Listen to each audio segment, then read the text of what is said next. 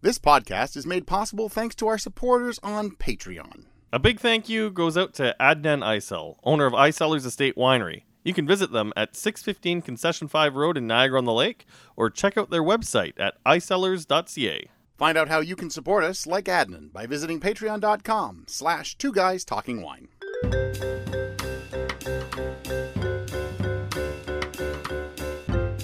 You're listening to Two Guys Talking Wine with Michael Pincus and Andre Prue. Michael, what's going on? Oh, hey, Andre, what's going on, man?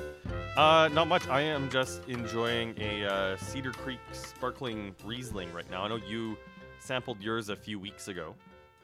Cedar Creek sparkling Riesling. Oh, yes. Oh, okay. Yes. And you're drinking in the middle of the afternoon? Aren't you at work? No, it's a day off. We're recording this on Victoria Day.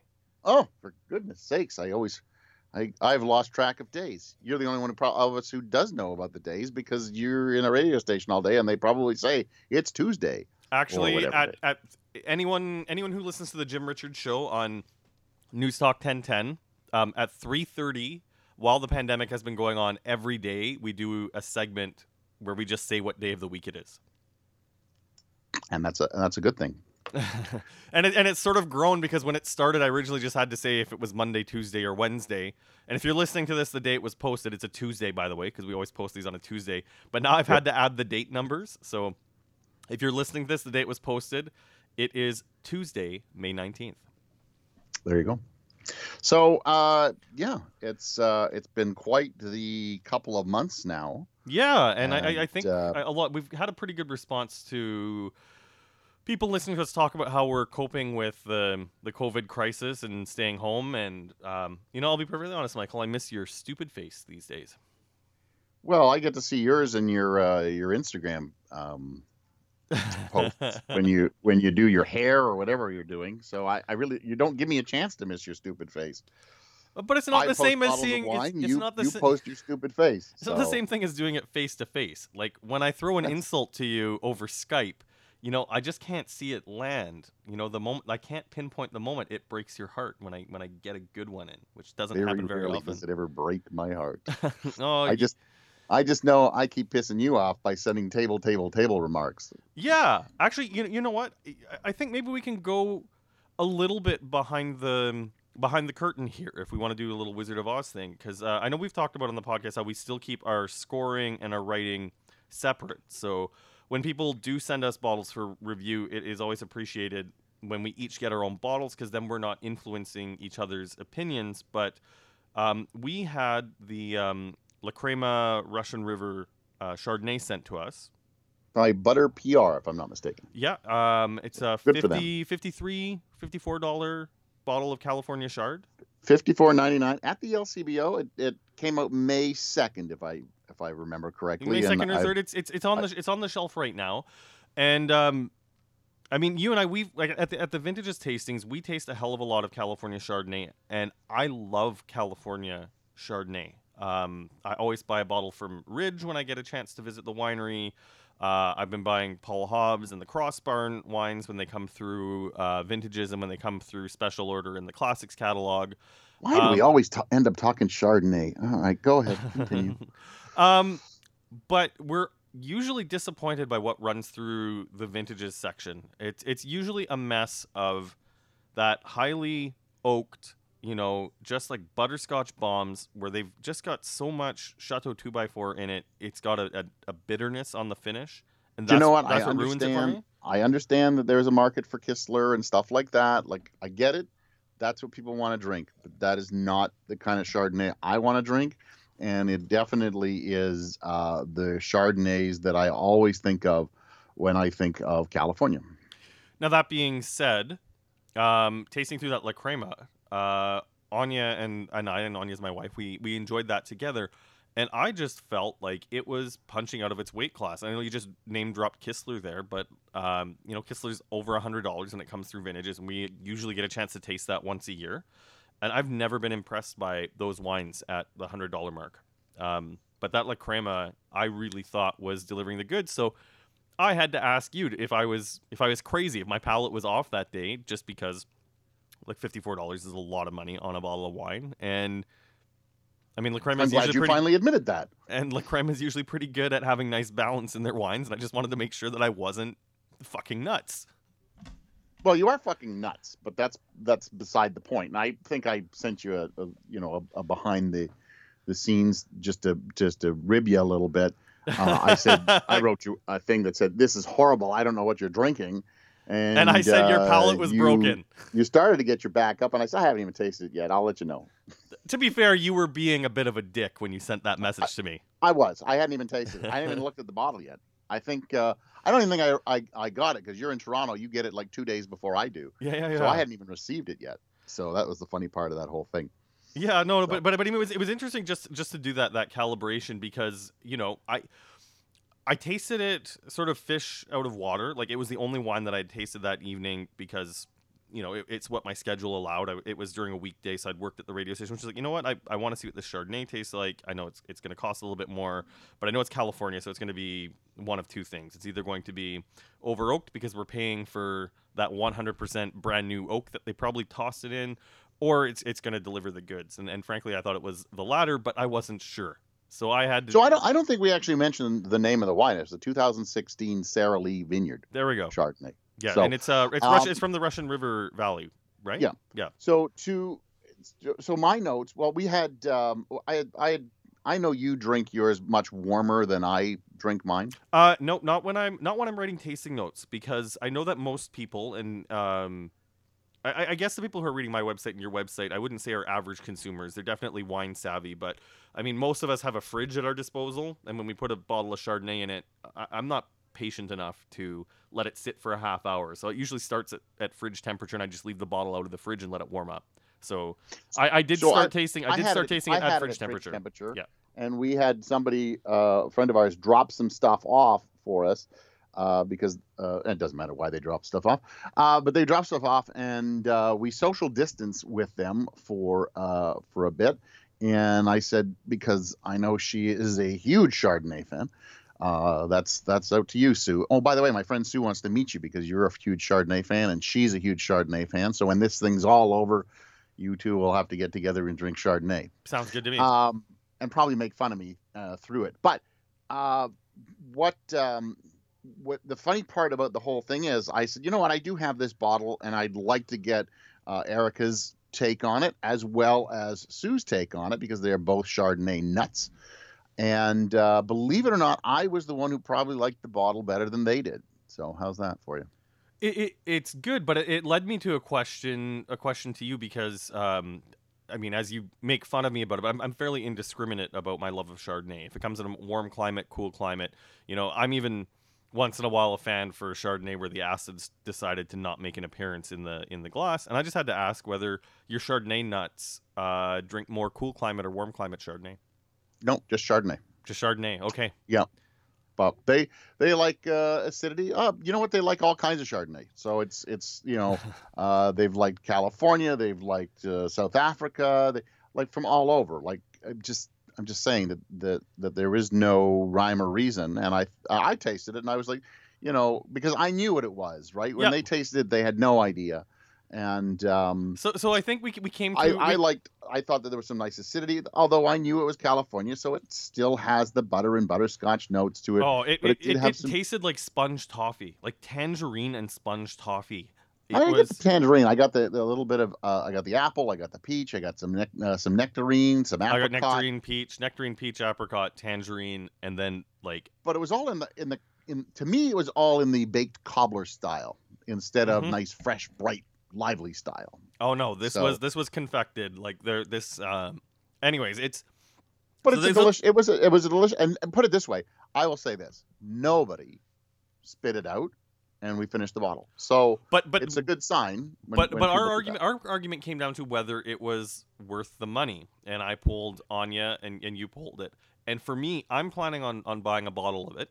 And I'm going to hold it for a little bit and save it for a rainy day, because I felt it was worth the money, especially when we were comparing it to the Paul Hobbs wines that I love and the Kistler wines that I feel are overdone. I just felt this had a little bit more restraint with some capacity to age for probably a decade in your cellar, maybe 5 years in mine.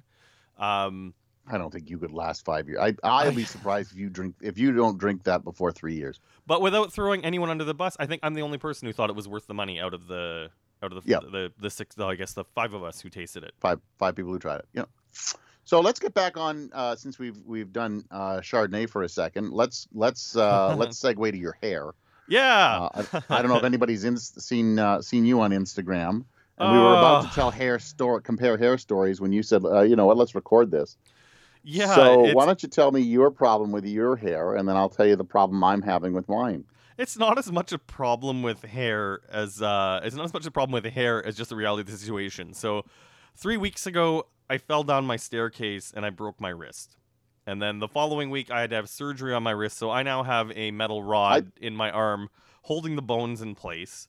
I think we should just pause there for a second. Just let people infer what they want. But Andre fell down his stairs. Pause.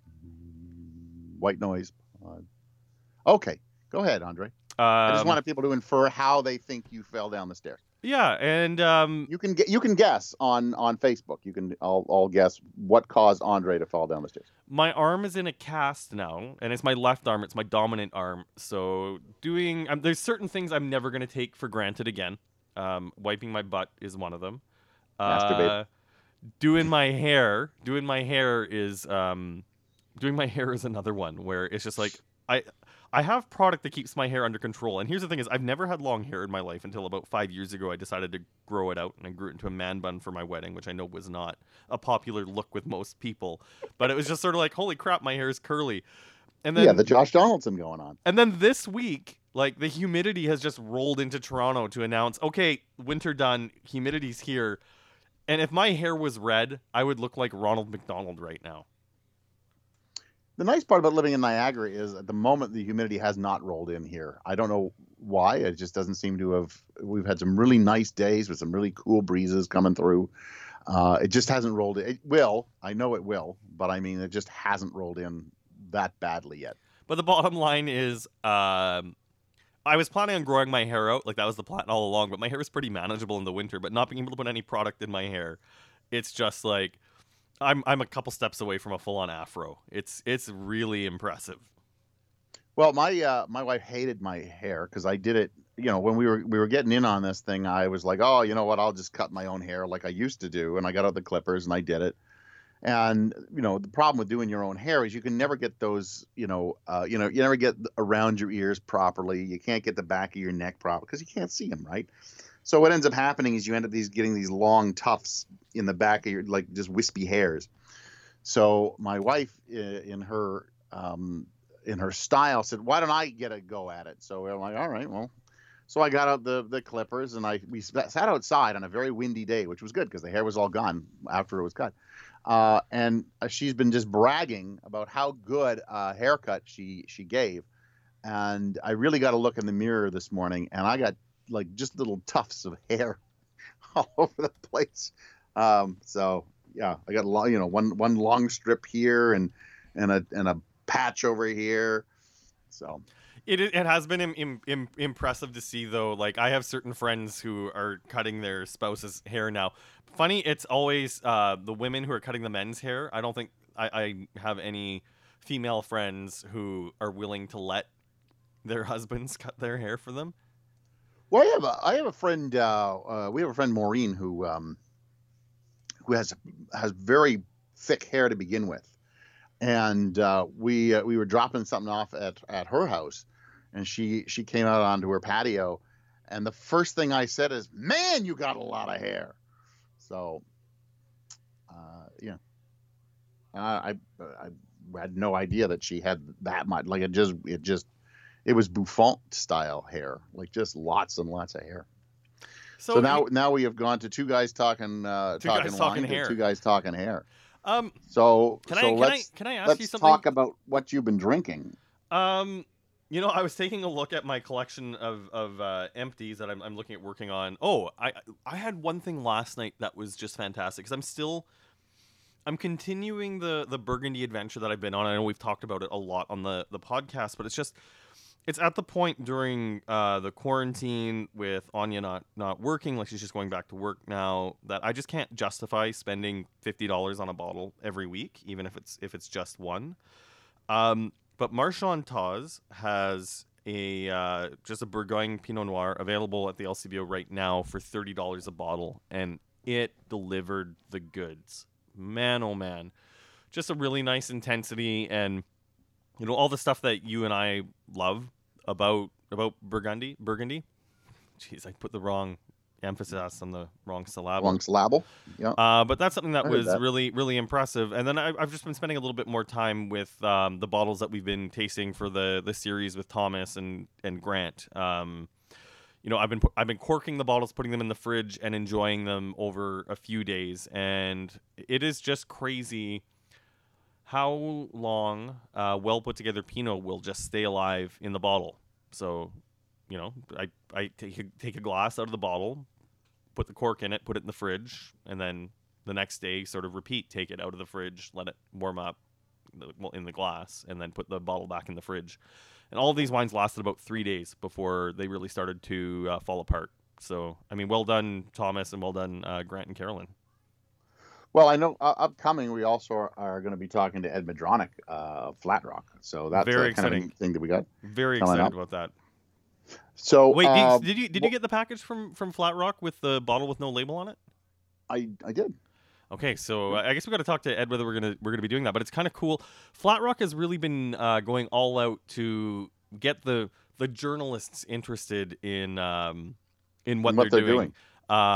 They sent a mini vertical of the Twisted, which is their Riesling Gewürztraminer blend that they put together, and it's one of those things too where I kind of get tunnel vision because there's so many wineries in Niagara where in my mind it's just like, okay, Flat Rock, Rusty Shed, Gravity, like those are two bottles that punch out of their weight class, and you forget about some of the outliers in the portfolio that I'm sure that customers love, but as a writer, basically I'm just saying I'm crappy and I forget that Twisted exists, and having that vertical was great. And if you go to andrewinereview.ca, you can see the last dinner party I hosted before quarantine began. We did European dumplings, so pierogi, and Asian dumplings, like pot stickers, and we paired them both with that Riesling Gewürztraminer blend because it's amazing how well this one wine could cross multiple continents and be just a very good wine and food pairing. So what I was trying to get at was what I've been drinking, because we talked about you just rehashing old bottles. Yeah.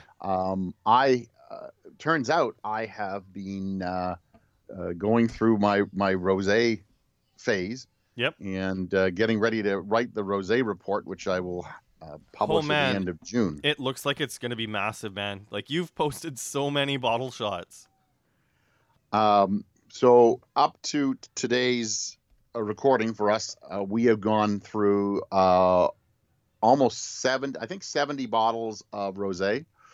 And it looks like I think by the time I'm ready to write it or start putting it together, deadline is June 22nd. If anybody wants to get the rosé to me, it's going to be over 100.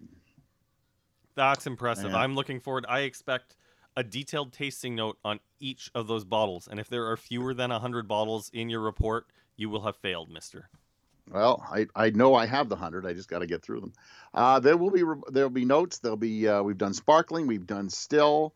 You know what? And the good news, Andre, is there's not a lot of stinkers in that 70. There's been a few. I'll be honest. There have been some really stinky bad wines, but I would say it's less than 1%.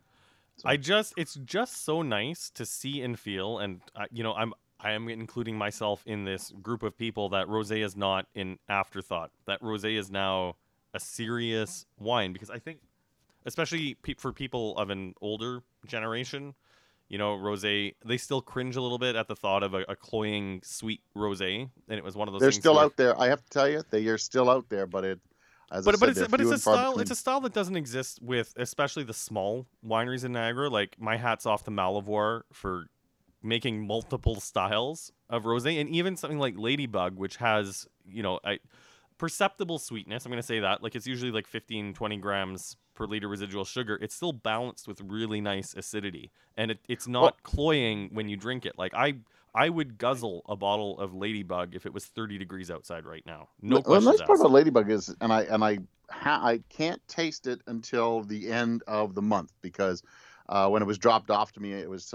told that they had just bottled. If I'd be so kind as to hold it till the end of the month, and a few other winemakers have told me the same thing. So I'm doing that out of respect for their wines. Yep. And because I want to give everybody the best light they possibly can, which is why I'm doing in sets of 4 instead of my usual here. Let's do a 90 bottle tasting in one day. You're just doing it so that you and Erica have some really nice wines to enjoy while you can't leave the house.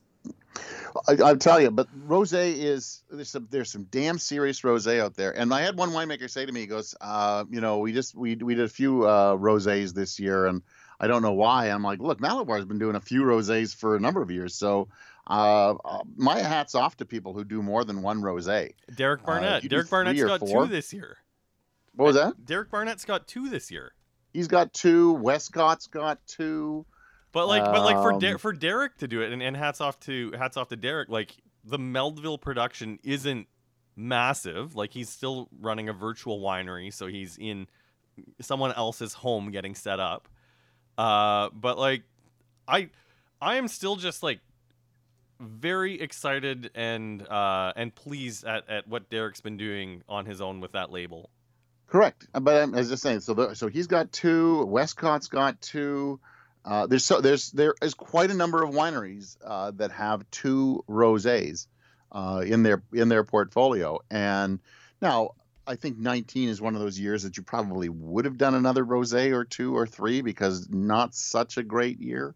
So if you couldn't use it for red wine, why not throw it out on a rosé? And I foolishly skipped 19 to make rosé, so I know a few people have been asking. There are no new When Pigs Fly, but because of personal reasons, we did not sell a lot of When Pigs Fly last year, so we're still on the 18 vintage. But I assure you, it tastes great. So if people are looking for I will be pigs, tasting it. It's still I don't know if I told you how I'm doing this. There are 3 boxes of rosé in my living room, and every morning when I know it's going to be a nice day, I randomly pick out 1 from each box and then a second from another box from one of those 3. And it really is just a hit and miss because I usually do it in the dark so that I'm not, I don't want to try that today. So some days we end up with like a lineup of 4 that I had one day that we had 4 wines, and my neighbor just happened to be out reading in her backyard. And I said, Stacy, you got to taste these 2 to give me a winner for the day because I'm deadlocked on these ones.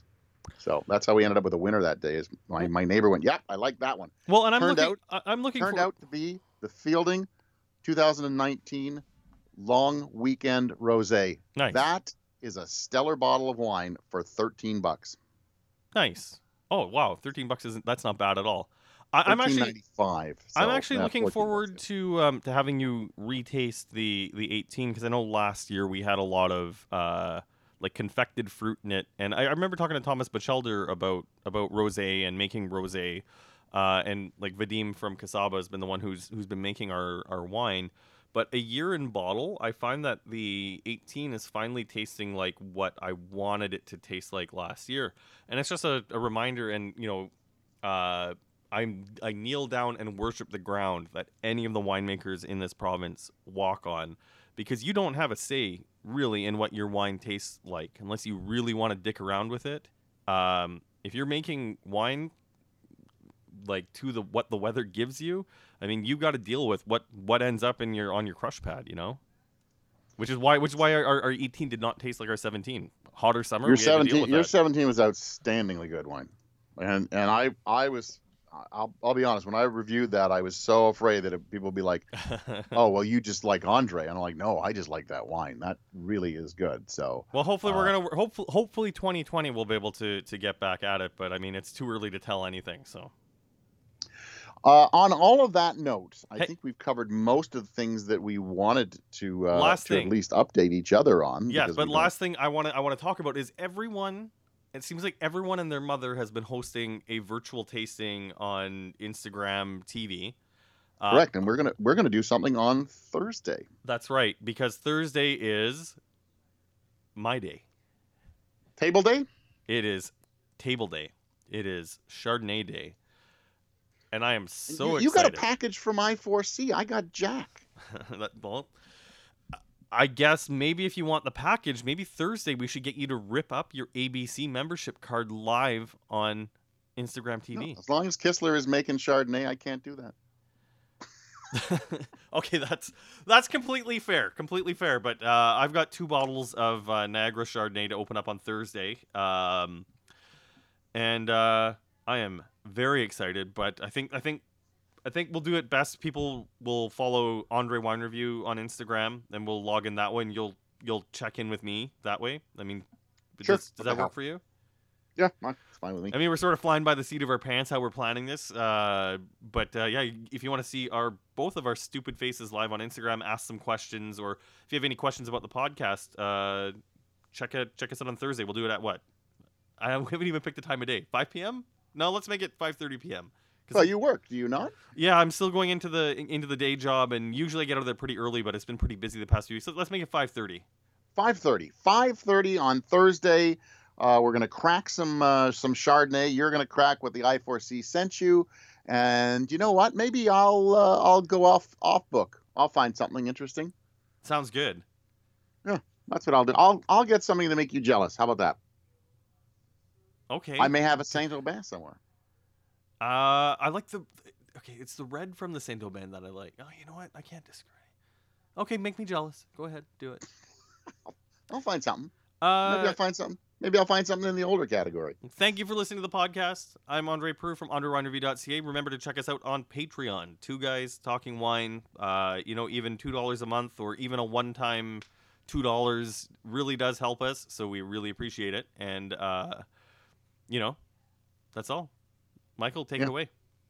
You know what? I think I even have a Merceau in the cellar, but it's way too young. I'm Michael Pincus of MichaelPincusWineReview.com. Please join us on Thursday, 5:30 for Chardonnay Day, when Andre will wax poetic and gush appreciatively about anything that is made with the Chardonnay grape. Good night. Thanks for listening. Please subscribe to 2 Guys Talking Wine on iTunes.